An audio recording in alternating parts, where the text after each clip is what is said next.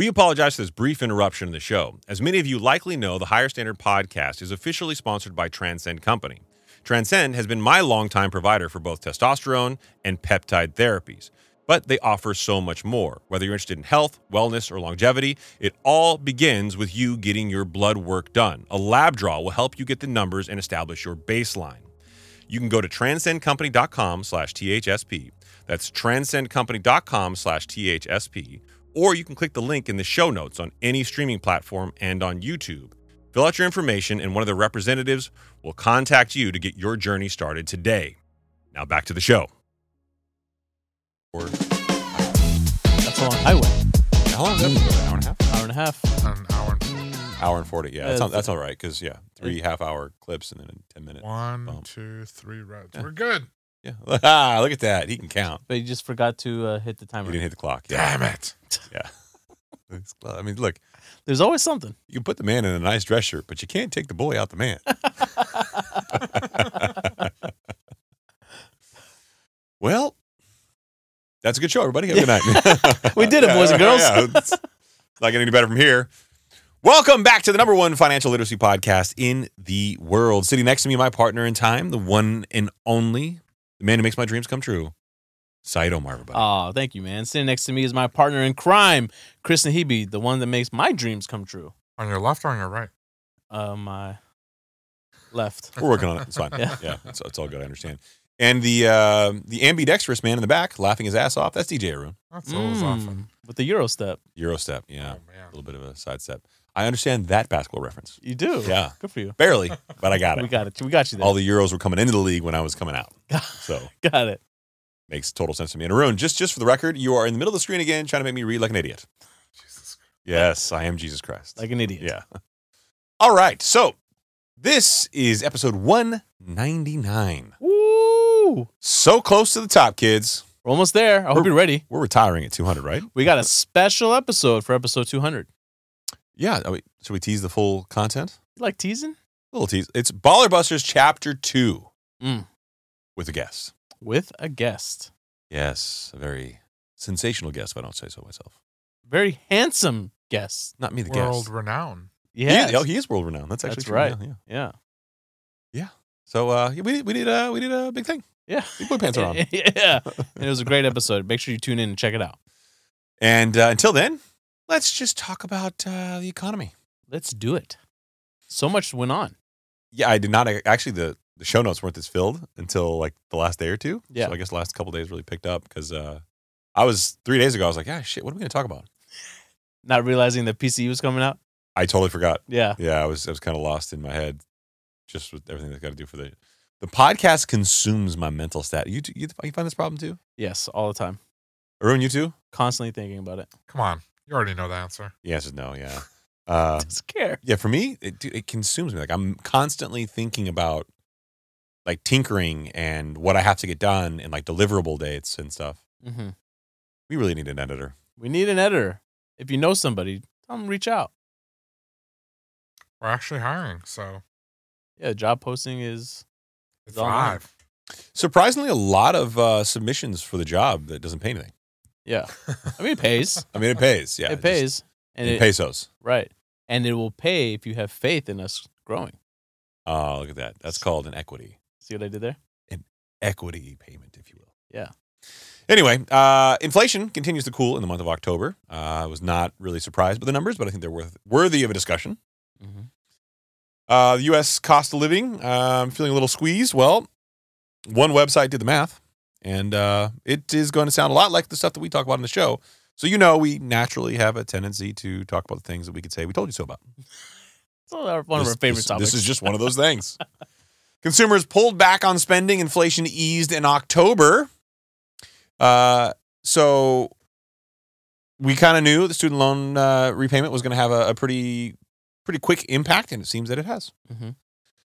Median new versus existing home sale price has got some interesting data coming out. That one again from my favorite X page, the Kobisi letter.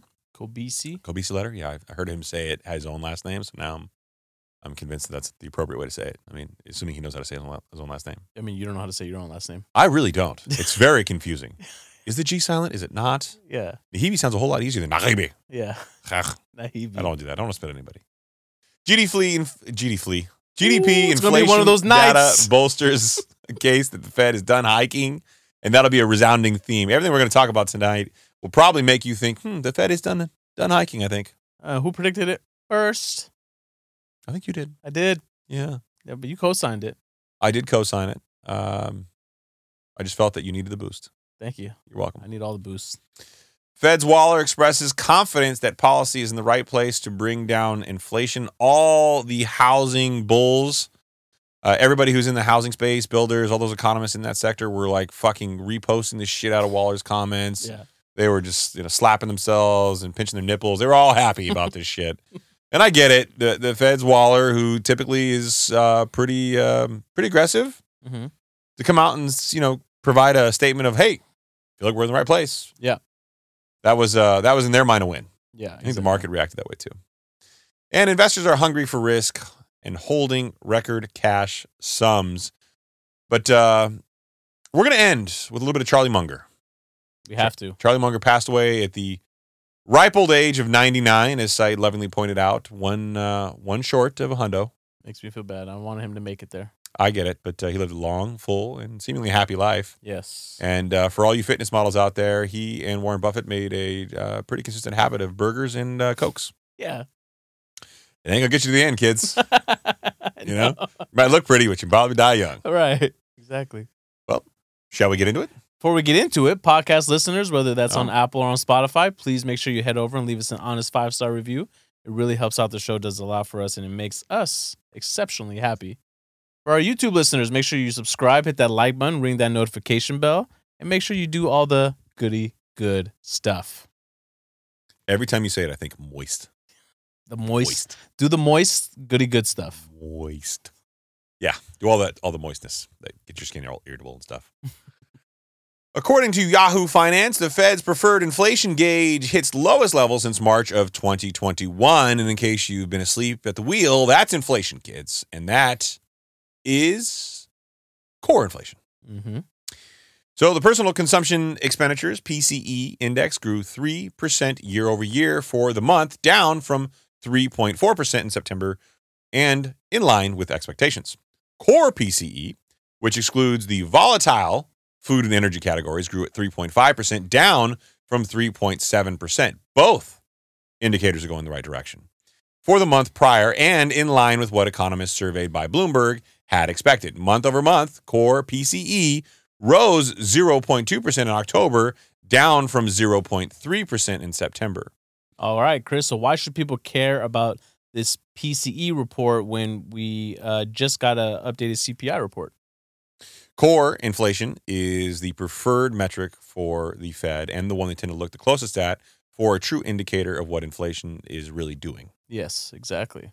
Right? So, and if this is the metric that they're looking at, and this is believed to be coming down on a, downward trend, then you can hope for easing to come a little bit sooner than what had recently been coming out. Not too long ago, the predictions were that rate cuts would happen in July.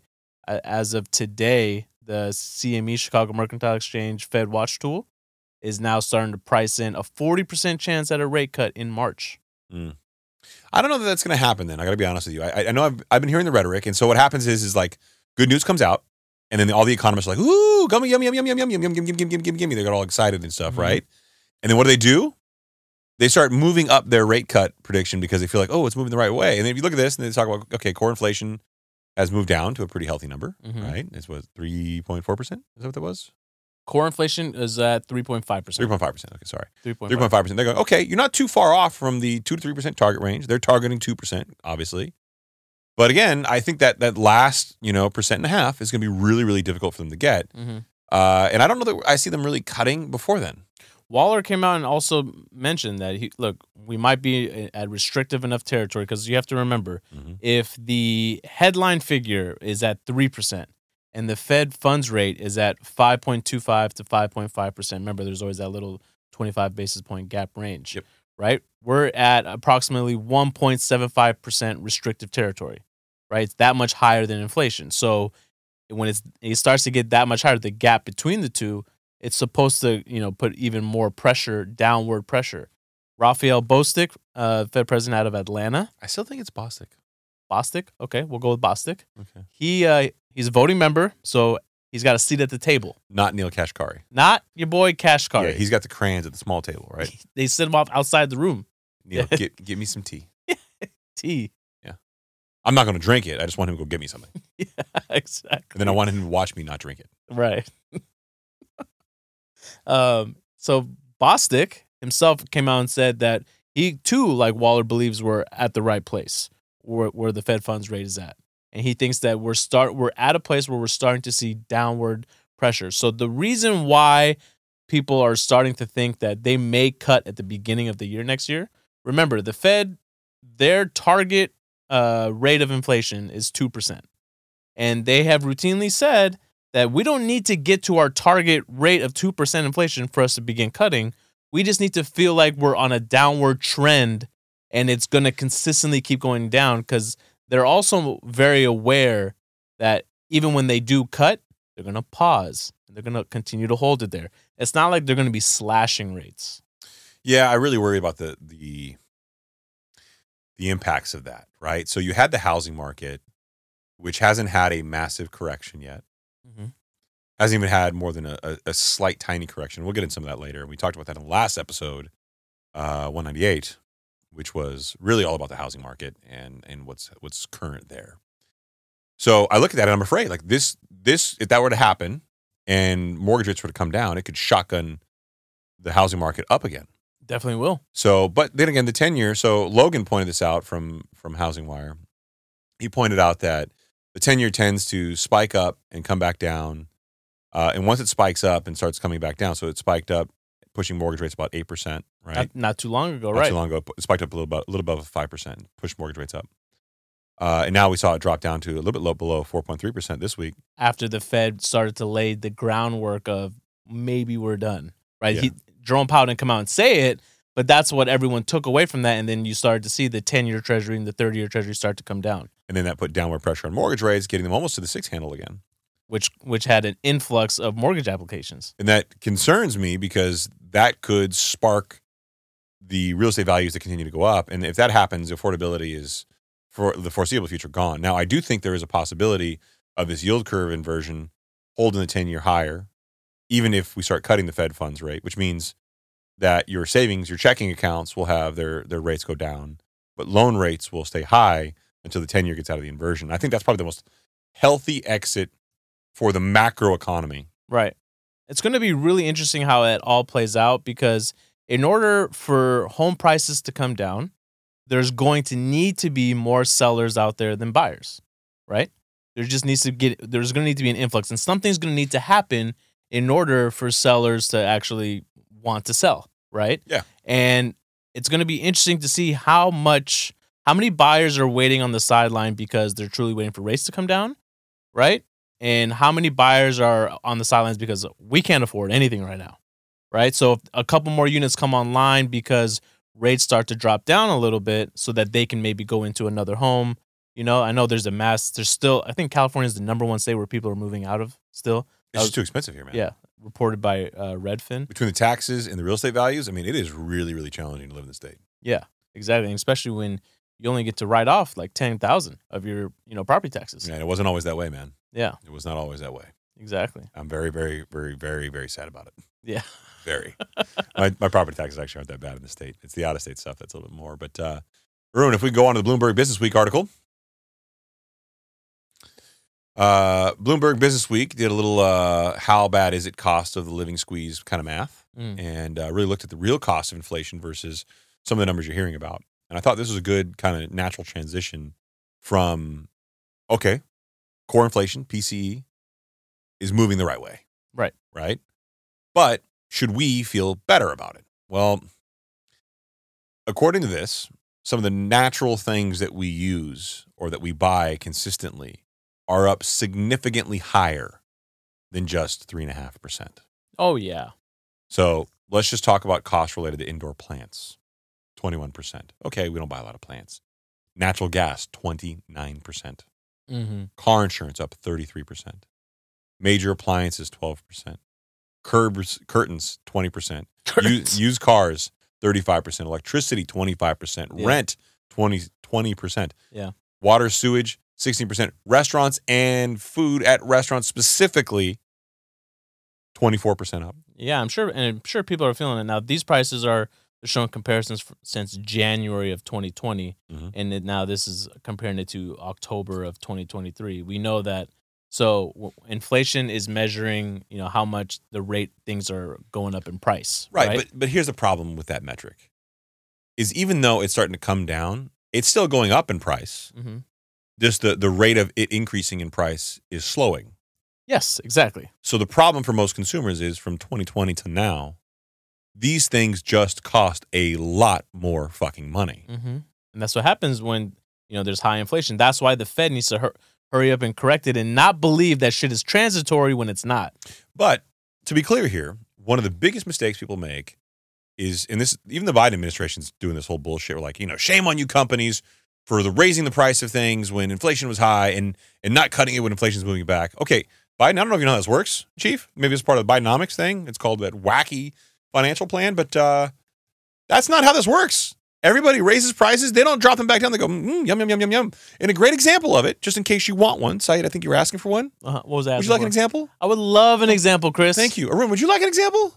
Yes, baby. Then you get an example, and you get an example. Okay. Milton Friedman helped design income tax during the wars. How do you do that? World War II, I think it was. Was it World War II? Mm-hmm. I think it was World War II. Yeah. Look that up, Arun. When did Milton Friedman designed income tax for? I think it was World War II. In any event, Had to have been. it was supposed to be for extra financial stimulus for the government during wartime efforts. See here, blah, blah, blah. 1940s and popularized by Milton Friedman in the 1960s as a system in which the state makes payments to the poor when their income falls below a threshold. 40s World War II, yeah. 40s World War II. Okay, yeah. Well, that did not answer the question at all, Arun. Thank you, Thank you for that job. Say, way to be a historian. See? Exactly. I'm glad I have you here. A student of the game. Student of the game. Yeah, I got a middle finger from outside the window.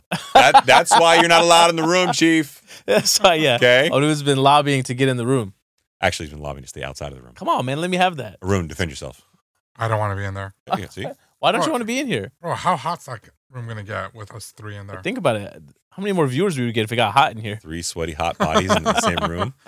By the way, earlier That reminded you of something? Yeah, no, yeah, Oh, yeah, because shit. your boy, you referenced your boy Logan from Housing Wire. Yeah. I was like, man, you guys are like best friends now. No, he does not like me. Yeah. But you guys were cited in the same article together. Yeah, we were. So was that was CNET? That was a CNET article. That was the CNET article. Yeah, I was cited in the CNET article, and we both gave quotes. And I was actually in Logan's defense, I was actually very positive. It was very difficult for me to write, for me to have the conversation where I was like, "No, housing is great. I am very happy with the state of the economy. Just be careful. Here's some sound advice on how to buy a home." Now, to be fair, it was a quote, right? It wasn't like a video. No, it was a quote. I mean, she quoted a conversation that we had. But here's the irony. Here's the sad irony. Is like obviously I was playing to my audience. Yeah, and I knew what she was going for. So yeah. I get to give her what she wanted. I gave positive reinforcement, and I just said, "Don't ever listen to my podcast." So then I when it came out, she sent me the link. It was very kind of her. Most reporters won't do that. And I posted it to social media, and I tagged Logan. I'm like, "Yo, we recorded the same article." He just hearted it when he saw it. Oh yeah, yeah. He doesn't follow me back. He knows that because I'll constantly challenge him on his posts, and he just won't respond to me. But he's part of that whole sector, and look, he's not a bad guy. Don't get me wrong. No, and he's got a great set of hair. Great fucking hair. God damn. It's disgusting how good his hair is. He's got that Arun hair. It's more vertical. No, I know, but it's just dense. It's dense. Yeah, There's a lot there. He could do you a lot. got nice hair too. You just buzz it all the time. Oh, thank you, man. It wasn't intentional. You're such a I was sweetheart. talking No, to not. Chris. Oh, He does not buzz his head all the time. It was so funny as a joke that he laughed at himself. Let's Let's get back on point. So Milton Friedman designed the income tax structure Mm-hmm. for wartime efforts, and it was supposed to be temporary. One of his biggest regrets that he said closer towards the end of his life, at his death, was that he regretted building the income tax system because guess what the government did? They never turned off that spigot. Yep. And we still pay income tax to this day. Mm-hmm. It was never supposed to be a permanent thing. Right. Well, Biden administration, I think you're right. I think all these companies, shame on these companies. Well, corporations, took a page out of the government's book, right? Anytime you see like these subscription-based models, right? Mm-hmm. When they have to raise prices due to whatever they're quote unquote dealing with the economy. Well, when inflation adjusts, they don't bring their prices back down. Right. So I think the Biden administration and the U.S. government should take the first step, be a leader, Mm-hmm. get rid of income tax. Hey, let me tell you right now. Guess what's never gonna happen? Never gonna happen, bro. So you can't go shame on these companies. It's such a hypocritical thing, man. Especially when you guys are failing billion-dollar budgets. The Pentagon, like just billions of dollars, just missing. Whoops. Yeah. We failed our audit again, boys. Shit. Sorry. Yeah. Just get a slap on the back of the wrist. So this article was actually originally sent to me via somebody on social media. It was actually that receipt, Ruin, if you go back down. This receipt, it shows a grocery store receipt with many items that we all buy every single day. And it shows January 2020 price of $45.34 all in for a standard grocery haul. Yeah. And then the October 2023 price of $60.90. Is that what that is? Yeah. Yeah, it's very small print. So, but this is the reason why, right? That the Fed likes to look at core inflation because this component of the report is so volatile that a lot can jump up and move up and down because it gets impacted by so many different things around the world. Yeah, but I think most people are hoping for relief, and that's the misconception. I don't want people to get the misconception. If things go according to the Fed's plan, if it winds up being gumdrops and lollipops and we're like, hooray! We made it out alive. Confetti in the air, no recession. We're amazing, America. Look what we did.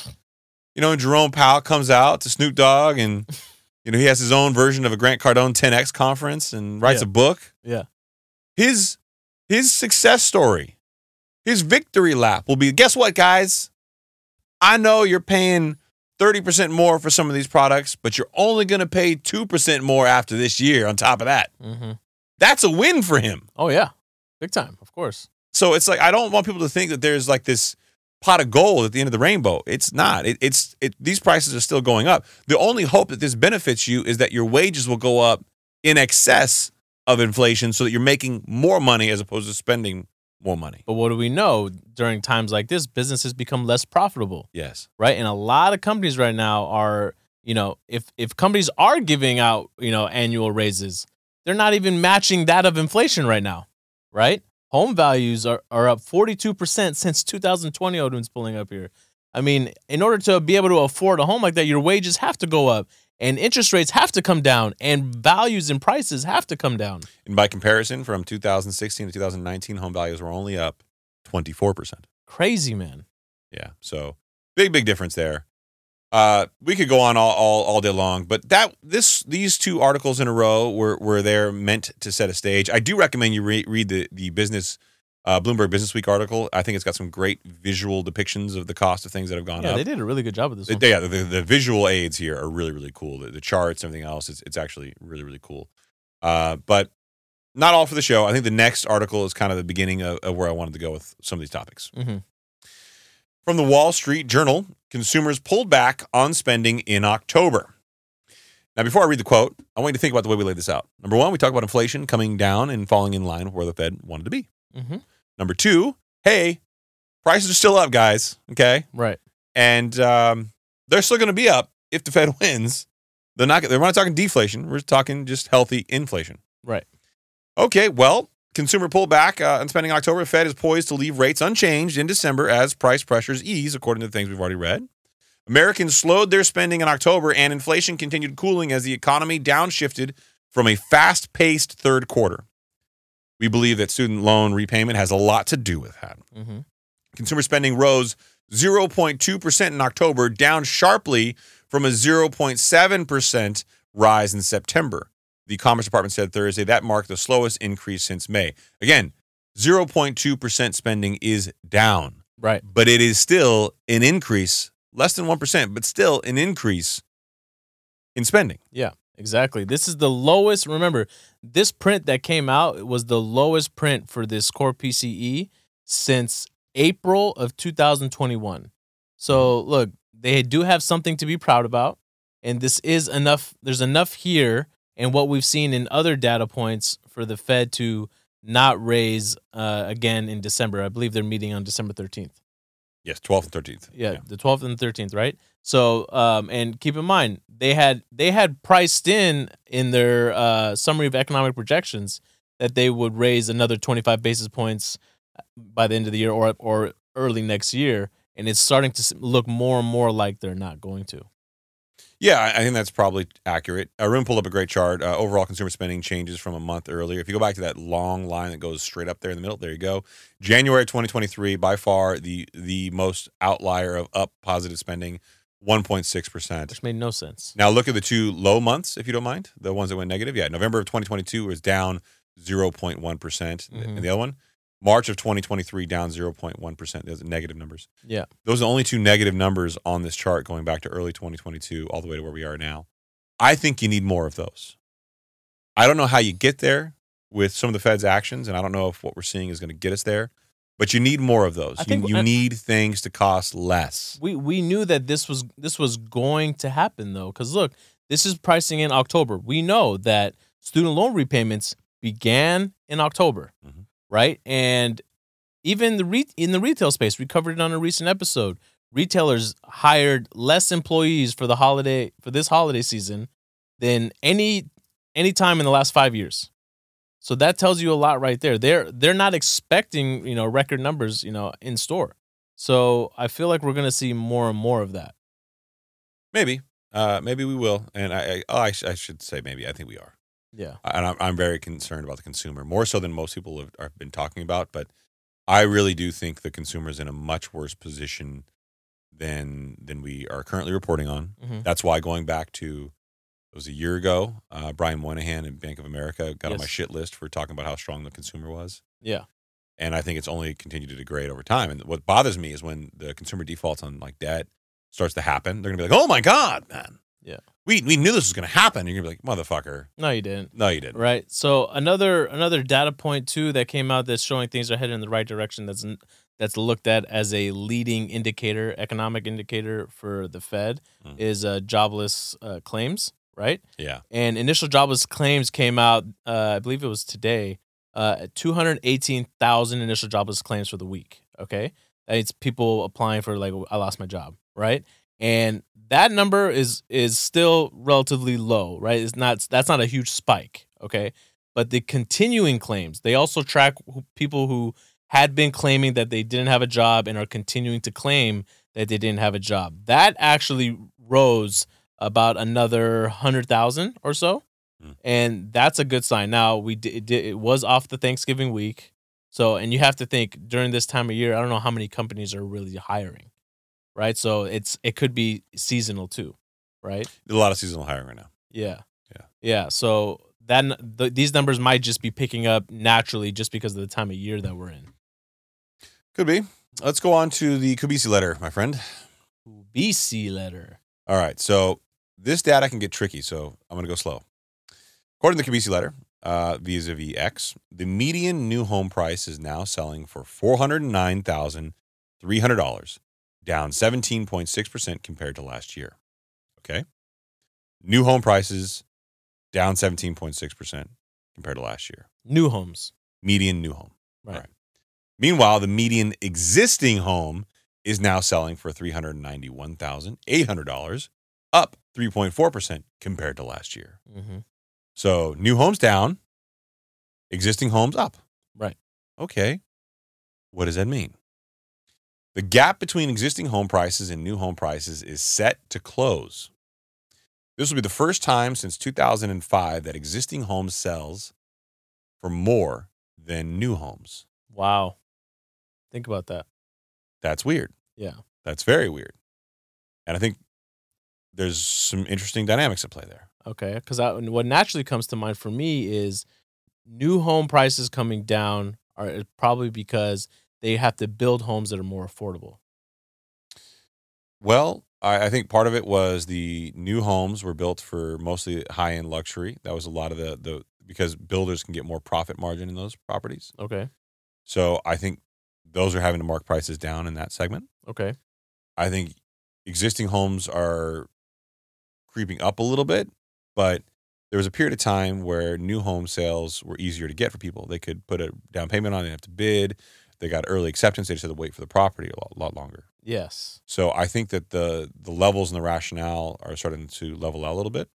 But this article goes on to say that when old is worth more than new, you know something is broken. I mean, yeah. Yeah. It's going to be an interesting year for the housing market, especially since the Fed may be cutting rates. So I'm very concerned about, okay, our expenses are moderating the level that they're increasing, but they're still up. Consumer debt, unprecedented levels. Auto debt, unprecedented levels. Non-household debt in aggregate, unprecedented levels. Student loan debt repayment kicking in a full quarter by the time we hit 2024. And then I go, okay,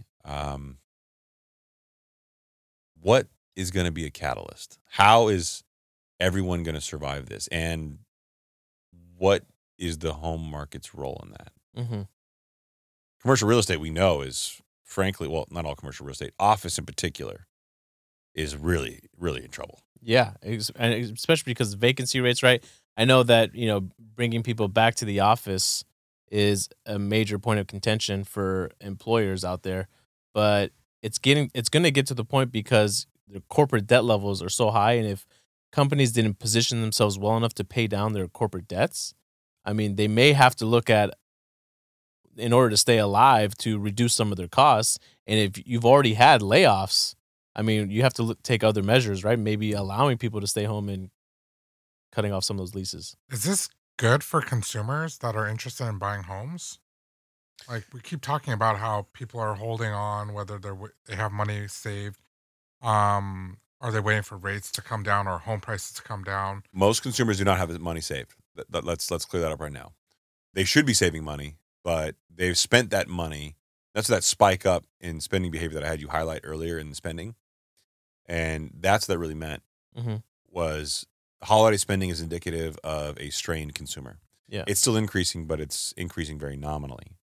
Inflation's going down, but people are still spending significantly more than they were in just 2020. Right. So I think the income's strained. I think the savings is not there. I think this rush to buy is not going to be what they thought it was. Sure, a lot of equity in homes. 40% of the homes are owned like outright. It's weird. It's a bizarre market. Yeah, and what you mean by that is 40% of the people out there who own homes don't have a mortgage on their homes. That is correct. Yes. Right? I had some data here from Redfin as well. As of right now, 31% of the homes that are selling are still selling above list. Yeah. Right? Which is obviously not helping out the situation at all. Nope. Right? And that's not helping out inflation at all. If you were to look at pre-pandemic levels, that number should be closer to 20%. Okay? And currently right now, also from Redfin, there's about 1.5 million homes that are listed for sale, existing homes, right? Pre-pandemic, that number should be higher than 2 million homes, right? So that's how low inventory is. So that also is not helping. Like I said, in order for this problem to help out the consumer or people who are looking to buy a home, more supply is going to have to find its way onto the market. How that happens, I don't know. Because with more supply coming on, then it'll bring on more downward pressure because there won't be enough buyers because they can't afford it, right? So they'll have to be competing with buyers and other sellers to bring the prices down. You want to talk about Fed's Waller for a little bit? I like your boy Waller. You're starting to like him a little bit more. A little bit. Not super Not in love. Super. By the way, did you see? This isn't in the show notes that 4.9% GDP figure got revised up to 5.2%. I did not see that. Was that today? That came out, I think, yesterday. Yeah, I hadn't seen it. I've been just knee deep in editing. Between editing and work, I haven't had any time. Yeah, that actually came over. Yeah, let's talk about your boy Waller. So this from CNBC. Fed's Waller expresses confidence that policy is in the right place to bring down inflation. Fed Governor Christopher Waller said Tuesday he is increasingly confident that policy is currently well positioned to slow the economy and get inflation back to 2%. So this is like we said, the Fed is starting to begin to lay the groundwork because they're not going to come out and flat out say we're done. But you're going to have some Fed speak come out and say that I think we're good. And then you're going to have others that come out and go the complete opposite way. Like, we don't know yet. I think it's still too early. Let's wait and see. Yeah, but I think we're going to hear more of this than we are of the let's wait and see, or like we need to raise rates, or we need to be more restrictive. Um, I it's interesting to hear how this type of rhetoric is starting to develop Mm-hmm. and how the markets respond to it. But I'm really worried about, okay, even if they do this, it could be catastrophic for the housing market. If you drive values up more, man. I mean, look, if they do cut rates, let's just say over here he says inflation continues to ease over the next 3 to 5 months, they may begin to cut rates. Okay, so that would mean when? That could mean as early as February, right? February, March, yeah. Yeah, February, March, or May, June, right? We're right in line with where we said that we could see them it happening. Let's just say they hold it for longer than that. Okay, to July, let's just say, right? How much further do you feel like real estate values could come down within the next 6 months unless something catastrophic happens? I don't know. They will in the next 6 months. I think the housing market, if there was a correction, would take years. Yeah. It's going to take years to correct itself, and I think 2024 will be a very volatile year for housing. Mm-hmm. That's my early guess, is that it's going to be very, very polarizing. There'll be a period of people will jump back in, and there'll be a period where people just aren't buying at all. Yeah. But I don't think rates are going to get as competitive as some people think. Yeah. I think the 10-year is going to continue to push up. I wouldn't be surprised at all, and I'm not saying this is a sure thing yet, that if we saw mortgage rates not below 7% for all of 2024. Yeah. Not 100% sure in that call yet, but it seems like a possibility that I'm confident in. For mortgage rates, right? Mm-hmm. Yeah, because that would then mean that the 10-year is not going down much further. Yeah, and that's probably a fair statement. Right. Generally speaking, about 3% over. We're currently around 4.3-ish. So yeah, 7.3. I think you hover around there or higher for the rest of next year. Yeah, man. Look at that clock. Look at that clock. You're looking at it. You're looking at it hard. I'm looking at it for you. You're sitting over here yawning. No, I'm gonna do this. I've been holding off that cough all show, man. Oh, you don't want to pull a I was Saeed? trying to I was like dying. I was like, fuck. Just keep talking, Saeed. Keep talking. And it was bad, man. So we got another article here from the Wall Street Journal. Investors are hungry for risk and holding record cash sums. Something that we mentioned on the show not too long ago, how Berkshire Hathaway, which we'll get into later on the show, is also doing. So stocks and bonds have surged in November with record investor balances in money market funds. Some analysts are optimistic that they have more room to run. I know that this product, right, these money market funds, is beginning to sound really sexy for clients. Believe it or not, no. The sexy product everybody wants to go into is high yield savings. High yield savings? Even though they're exact same fucking thing. Yeah. You get the same percentage interest rate in money market and high yield savings. There's not a tangible difference to you as an investor, but for some reason, everybody in the consumer side is in love with, ooh, I want a high yield savings. Ooh, I want a high yield savings. Yeah. I don't get it. It's the same product? If you think that rates are going to go down, like the Fed's going to cut rates, yeah, and you want top interest rate for longer, you should be going into a CD, locking your money in. But people want the flexibility of being able to pull it out and not having a penalty for doing so, lose their interest rate. So they're opting for high yield savings and quick access to cash. But there's plenty of money market accounts out there that are paying just as much, if not the same, as a high yield savings is. Yeah. Yeah, I don't get it, but it's a thing. Yeah, I don't know. It's the terminology that they like, or just the flexibility that they want. There's no cost associated with the account, right? I mean, when people are bringing in money, it has to reach above a certain threshold. I think it's just one of those things where every couple of years, something hip and cool is what you're told to go after by everybody in the investment community. And, and years ago it was, go into CDs, and then it was go into treasuries, and then it was go into this and go into that. I think the current thing is just high yield savings. Ooh, you gotta get a high yield savings, bro. Yeah, it's not a high yield savings. I mean, high yield savings just sounds phonetically cool. Right. If I say money market account, you're like, what's that? If I say a high yield savings, you're like, oh, it's a savings that pays a high yield. I like that. Yeah. And I mean, I know it sounds stupid, but that's how people think. So if investors are holding on to more cash, I mean, and we know that the Fed is beginning to look at potentially cutting rates in the first quarter, maybe second quarter of next year, right? is there a time frame within that you're starting to see that, okay, maybe we'll begin to start to see some M&A activity? Oh shit! Yeah, I'm already starting to see a little bit of that pick up now. Yeah. I think by Q1 of next year, you're going to start to see a pretty healthy increase in M&A activity across sectors, across industries. Yeah. Better to get started earlier than wait it out. Depends on which side you're on. Yeah. If you're a troubled company and you don't want to have like real tangible trouble, it's better to start early than it is, later. Mm-hmm. If you're a buying company, you want to see them bleed. For those that don't know, what's M&A? Mergers and acquisitions. Yeah. So if you're a troubled company and you don't want to wait for your company to go bankrupt, let's hurry up and sell this thing. Or maybe if you're looking to buy somebody, you'll continue to wait until they get into a even worse position, right?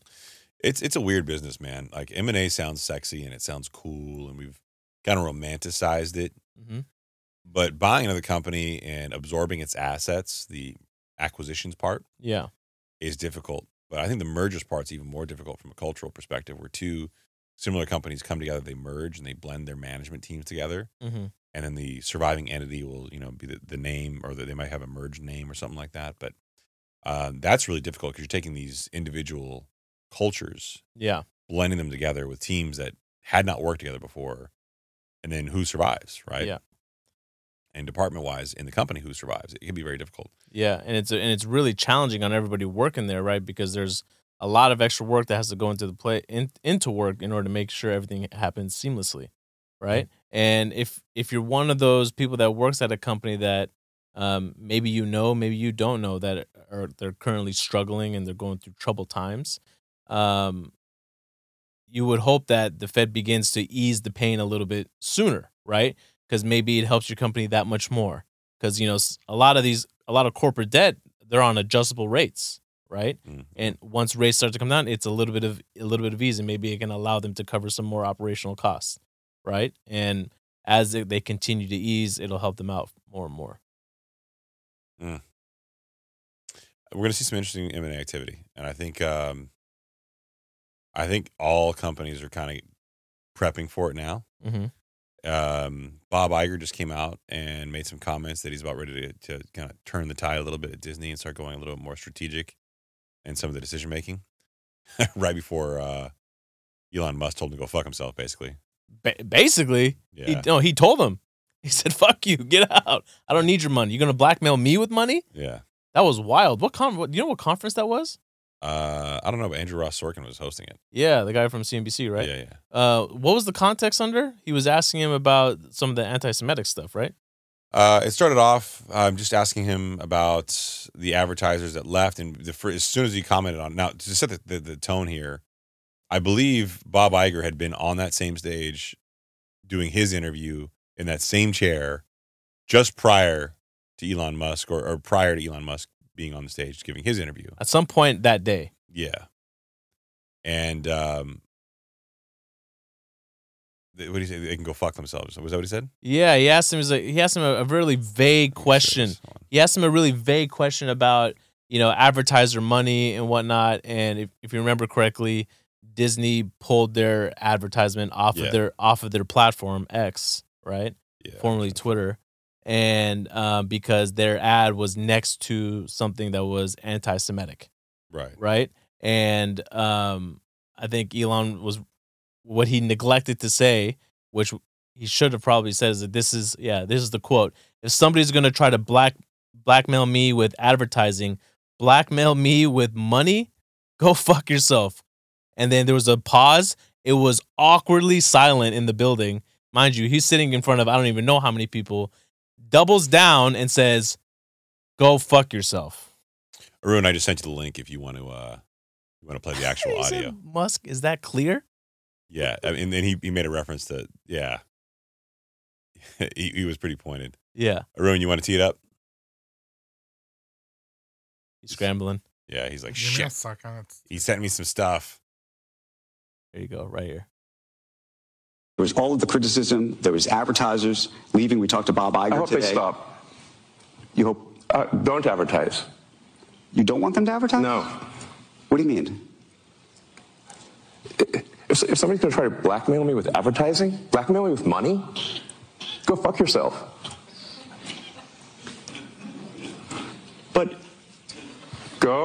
fuck yourself. Is that clear? I hope it is. Hey, Bob, if you're in the audience. Well, let me ask you then. So he was talking about advertiser money, and then he went out of his way to make sure that everyone knew that he was talking about Disney. Because Disney was the most vocal. Bob Iger, obviously being the CEO of Disney. Yeah. They made a big deal out of their brand being represented next to something they felt was anti-Semitic. Yeah. And they threatened to pull their advertising dollars and ultimately did. Keep in mind the context of Elon Musk. Number one, he bought the platform because he loves free speech. But he's also the richest man in the world. Using money to pressure him ain't going to work. Right. There's no one who has more of it, literally. Yeah, exactly. So, I mean, you're going to the wrong guy with the wrong tactic. Yeah. You know what I mean? It probably would have suited Bob Iger a lot better if he would have picked up the phone and called him and said, "Hey, Elon, I respect you. I know what you're doing with free speech. I get it. And you and I had this conversation earlier. I just don't want my brand next to this. What can you do?" Mm-hmm. And I think he probably would have been responded, but there's a lot of money and power and a lot of like public. So basically, if you look at it from the optics from a PR standpoint, I'm sure Arun has some thoughts on this. Bob Iger wanted to make the statement that he was going to try to leverage his position to get somebody to stop doing something they felt was anti-Semitic. Yes. And they did it in the public forum, Mm-hmm. effectively using Elon Musk and his platform as press, and then subsequently painting him out to be the bad person. And I'm the good person because I'm standing up for this. Right or wrong, I'm not saying that anybody's got a right or wrong stance on this. All I'm saying is that you can't use that tact with the world's wealthiest person. Mm-hmm. He has more of what you're threatening to take away than anybody else. Right. Well, Odin, you got anything? No, I mean, like, bad PR is good PR. I mean, like, he's smart about it, just throwing his name out there, getting the conversation started. I feel like everything after that episode with Rogan, when he got backlash for, doing what he wanted to do. Smoking weed, right?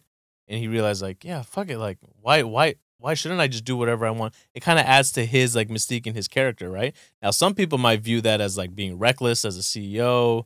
And I know that there was a lot of investors out there that gave him a lot of shit for it. But, like, to your point, I'm the richest man in the world. I can do whatever the fuck I want. You want to know what's reckless? If you're the CEO of, I don't know, Tesla, and you hold a big clusterfuck of a delivery day for the Cybertruck, and you deliver 10 fucking trucks. Yeah, man. Come on, 10? That's not delivery day, bitch. That's hooking your friends up. Yeah. Who got it? Yeah. That's like Nike saying, "Hey, everybody, we're doing a shoe drop tomorrow. We're giving 10 of them away to our friends." Yeah, just the all-stars. And we're gonna blast it all over the internet so you guys can see how cool these shoes we gave our friends are. Yeah. Don't worry, you'll get yours sometime in the future to be determined. We don't know, but you'll get them. But you can watch me give these people theirs. God, there's something about the Cybertruck to me that's cool. And then I think you and you shared a video with me about the interior, and I was just like, wow, buzzkill, man. It's like a Model 3 interior. Yeah. Yeah. Like, it's like, I think for them, it's like simplicity is like everything, but it's like, Keep in mind, it seems like they're trying to like cut down on costs. It's a below $40,000 truck to start. But it can go as high as what? 50, I think. No. It's not super expensive, no. Really? I mean, I got the email the price mine out because I'm on the list, but I like the Rivian interior better. You gonna get it and resell it? You can't resell it for the first year. Here it goes. Cybertruck comes in 3 configurations: rear wheel drive, all-wheel drive, and the so-called Cyber Beast. That's the one you need, bro. I know, right? That's you right there. The cheapest version of the Cybertruck will cost $60,990. Oh, I did not know that. Which is more than 50% over the price Musk floated when he announced the vehicle in 2019. Okay, so I had a reason for being wrong. That version, a rear-wheel drive model with a battery range of 250 miles, won't be available until 2025. Motherfucker. Tesla's offering delivery next year for the 2 more expensive models, including Cyber Beast, which has a price tag of nearly $100,000. Yeah, I mean, that's in line with like their Model X, right? I was going to talk shit on that price, but I paid $97 with tax, title, and license for my Rivian. So yeah. Okay. Well, I mean, look. People are already out there complaining that the paneling's all messed up. It's not in line with each other. Of the Cybertruck? Yeah. Not the yeah, exactly. Yeah, none of the Rivians that I've had. All-wheel drive is $79,990 purchase price. I mean, God, I mean, that's still cheaper than my Rivian. still a but lot, and you're going to be paying a financing rate of at least 8.5% right now. Cyber Beast is capable of more than 440 miles of range. Okay, that's not 500. How many miles of range? Oh, wow, I thought it was supposed to have 500. It's got 250 for the rear-wheel drive, 340 for the all-wheel drive, and Cyber Beast has 320 plus. Is it up to having more than 440 range? Oh, interesting. Mm. I don't know. I'm really happy with my Rivian. I don't think I'm going to get it. No, yeah. I mean, it's a completely different car, right? That's much bigger. Much, much bigger. Yeah, And I got to tell you, I'm not a man who can handle size. I could tell.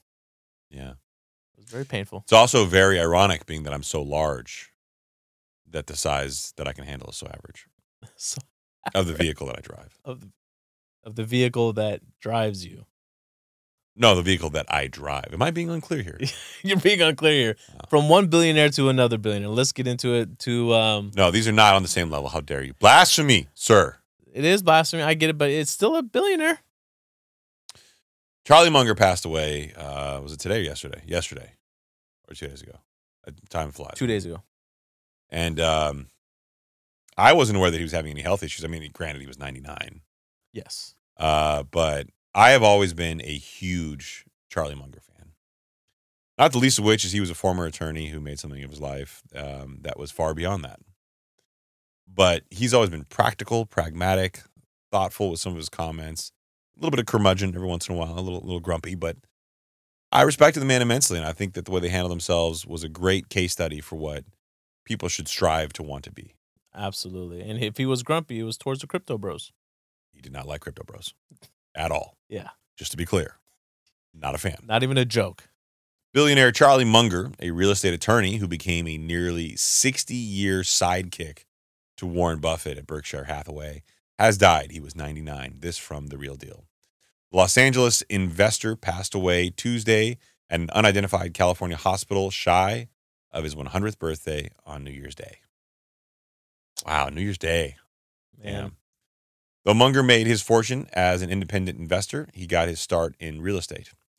He did only 5 deals before getting out of that industry and heading to work with Buffett. But he left plenty of sage advice about the real estate investing, architecture, and businesses. We're going to talk about some of his best advice. Some of his best advice. Since, I mean, if you haven't done yourself the favor to look into the story and the history behind Berkshire Hathaway, you owe it to yourself to look into it, right? I mean, so Berkshire Hathaway is a holding company, okay, that owns a lot of businesses under it, right? Full ownership, by the way, right? Some of those businesses are, let's see here, Geico, heard of them? I think they do something called insurance. Insurance, yes. Insurance, yeah. Right? And so speaking of that insurance, their insurance operations have operated at an underwriting profit for 11 consecutive years, okay? Insurance has skyrocketed, that's why. Pre-tax gain of $22 billion. Okay, you say that. You ever heard of a company called State Farm? Yeah. Yeah? Okay, well, they've operated at an underwriting loss for 9 out of the last 13 years. Mm-hmm. So that goes to show you, like, that industry is not as easy as people think. No, it's very hard. It's a crazy hustle. Some people in some places are getting slammed right now. Mm-hmm. The insurance companies are not all making money, but the good ones can. Some other notable companies that they own completely outright: Duracell batteries, Fruit of the Loom, and Dairy Queen. You look like a Dairy Queen guy. I'm actually more of a Fruit of the Loom guy than I am a kind Dairy of fruity. Queen guy. Yeah, I can see that. I get that. Just to be clear, because I'm not up to terms that are hip. Yeah. What exactly do you mean when you say fruity? Like you enjoy Fruit Loops. Isn't that what it means? No, I don't think that's what it means anymore. What does it mean? I believe it means that I smell bad. Exactly. Yes. So let's get into some of this advice from Mr. Munger. Quote number 1, a lot of real estate isn't so good anymore. There's a lot of agony out there. That's in an April interview. My man 99 giving interviews to the Financial Times. I think that was the wild part to us, right? That he still was very sharp. He had a lot of zeal, baby. Zeal. SAT vocabulary in full effect tonight. Him and Sam Zell. I miss Sam Zell, man. So much. Kermit was a gangster. He was. What a G. Two of them. Lost two of them, yeah, same. God damn it. God damn you, Said, bumming me out. There's no real controversy. We just had a couple of nutcases that went off half-cocked on critiques of his dorm design at UC Santa Barbara in a 2021 interview with TRD. This guy. We went off half-cocked, Said. Yeah. Arun? Are you cocked? Half-cocked? Half-cocked. I got a quote from him too. I did some digging that I thought this one was really good and really relatable to right now. Okay? Capitalism, something that this country really grew from, really, really benefited from. Okay? We wouldn't be where we are today without capitalism. Capitalism without failure is like religion without hell. That's a good one. Okay. Right? So we're going to be going through a time of a recession, and it may be a soft one, it may be a hard one. Some point in the future, there will be a hard one. That doesn't mean that the whole system failed us. You do that on purpose. No jokes. You do that on purpose. We're talking about Mr. Munger. I know. God rest his soul. God rest his soul. Don't do this to this man. Of course there's a soft one before the hard one. There's always a soft. There might be a soft one. There if you may have be a hard one, then a soft one, it's very confusing. What do you mean? That's how it works. Not mine. That's kind of weird. Arun, does yours work that way? How does yours work again, Chris? Yeah, yours. Explain it. Hey, please help me understand. Mine goes soft, hard, soft. No, that's not what you said. That's not what you said. No, I said it's always soft before it's hard. No.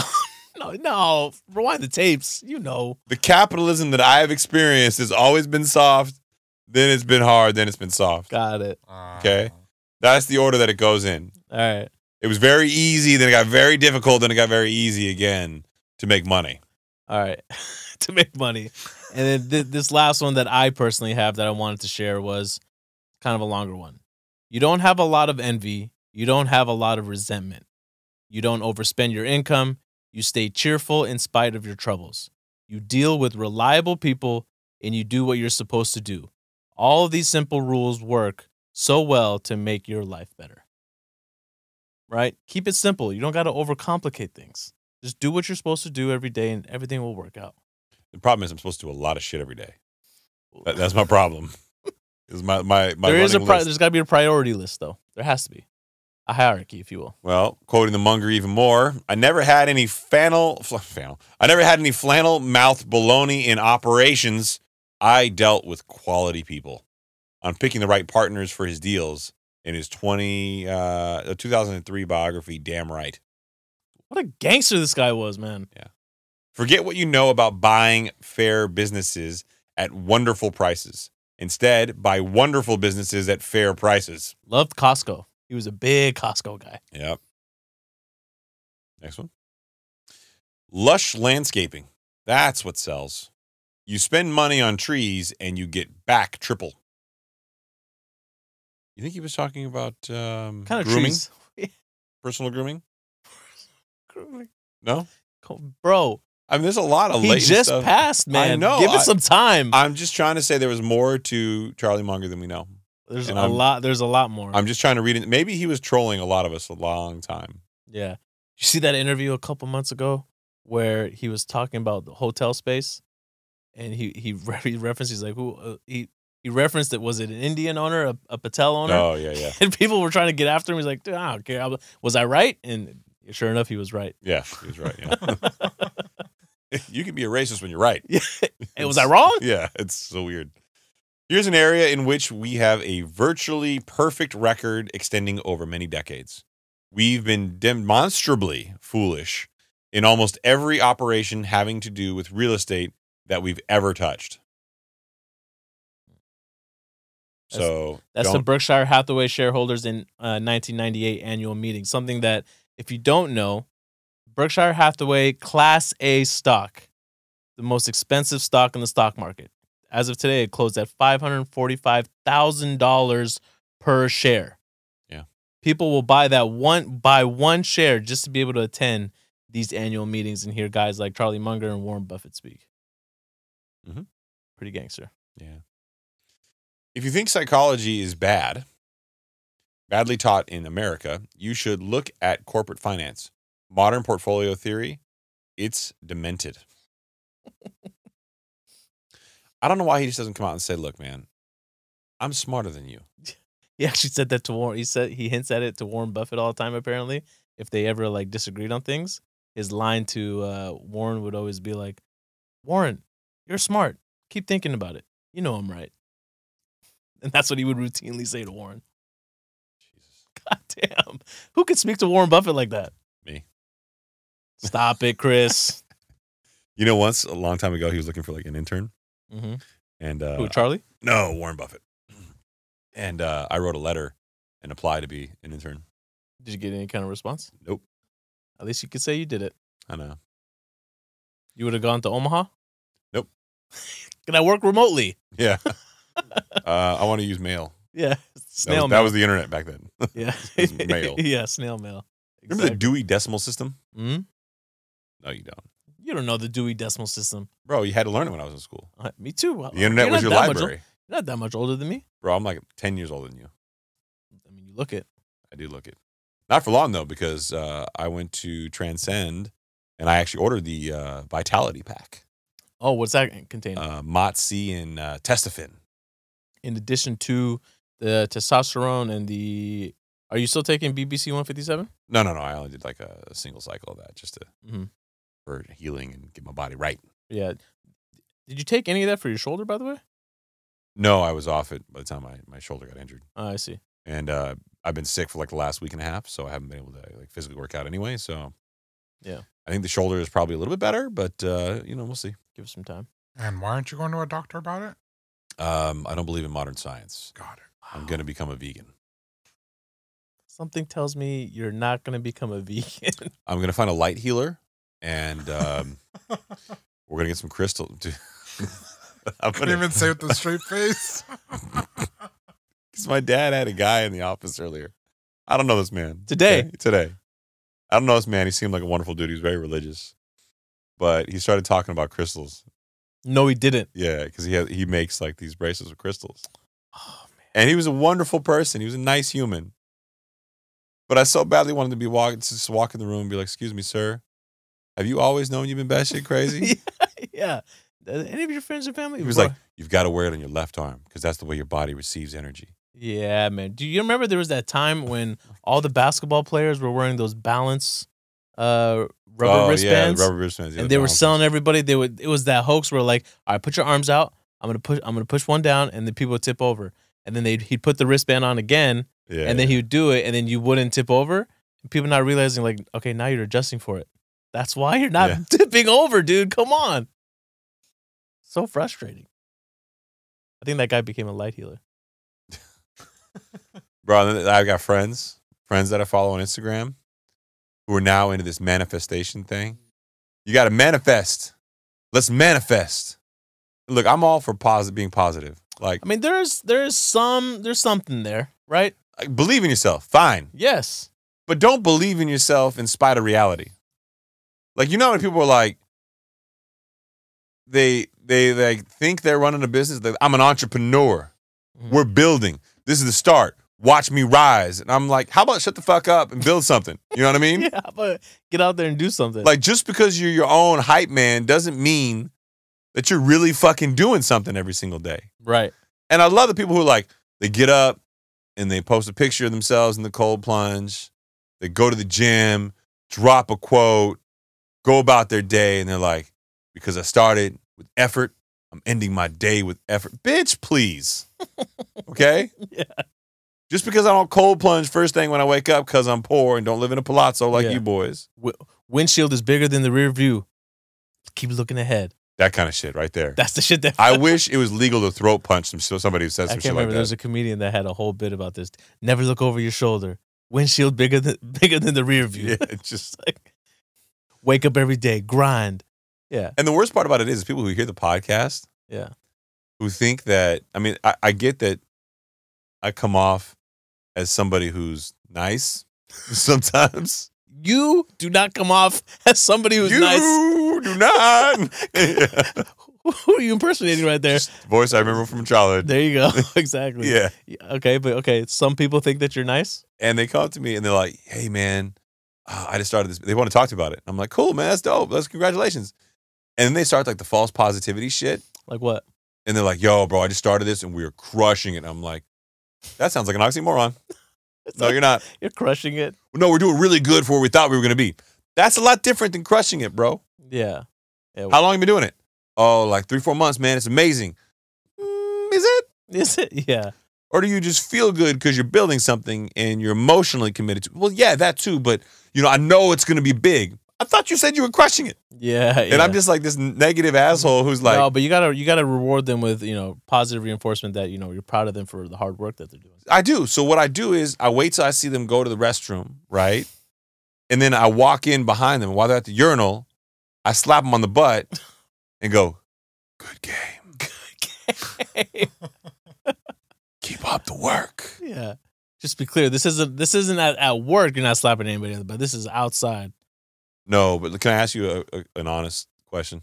I feel like it's not going to be honest. No, it's an honest question. Okay. I do this, and I don't want anybody to feel awkward around me because I've done this my whole life, and I don't know why. Maybe I've got psychological problems. Okay? So I always look at the shoes of people pooping in the stalls. Have to. I do too. And then I try to line them up later in the day. Oh, I don't try to line up. I don't do that. That's crazy. No, I don't go hunting for them or anything. But it sounds like you're hunting. No, I don't go hunting. Like, I'm not like, let me see shoes, bitch. But if I see him later on the day, I'm like, oh, it's that guy. Dude, when I always go in and I see shoes, I go, I know who that is. Yeah. This fucking guy. Yeah. Damn, same time every day. Good for you. On a schedule. You ever go in the bathroom and see like no feet? And then the stall's locked, and then you see somebody put their feet down? Oh, that's probably me who's squatting on top of the toilet. You don't really do that, man. I don't have to. I'm scheduled in the mornings, man. I don't have to go. Did you buy the Metamucil like I told you to buy? No, I need to, though. You need to do that. Yeah. You'll never have a happier anus in your life. Bro, I swear to God, I think I've needed like more fiber my entire life. Yeah. My wife took it one night. I'm like, I'm not drinking that shit. We're old. I'm not going to be old. You used to take something else. What was it? Psyllium husk. Psyllium husk. Yeah, which is supposed to be, it's more fibrous and dense looking, but for some reason, Metamucil just works better. All right. And it's Just- flavored. It's flavored. Yeah, like orange. Natural citrus. Makes your poop smell like oranges too. No, it does. You don't It smell doesn't. I just wanted you to drink and try it.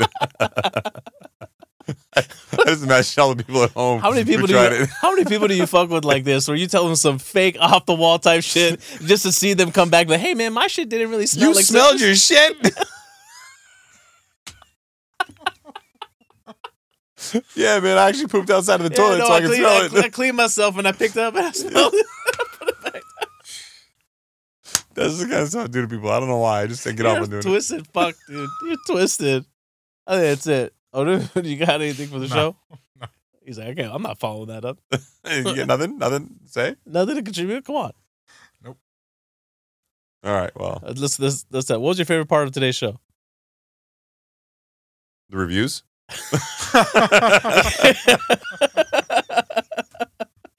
If you haven't left us a review, go over and leave us a review. I already said it at the beginning of the show. Do all the goody good stuff. Got anything else? No, that's it. All right. Good night, everybody. Bye.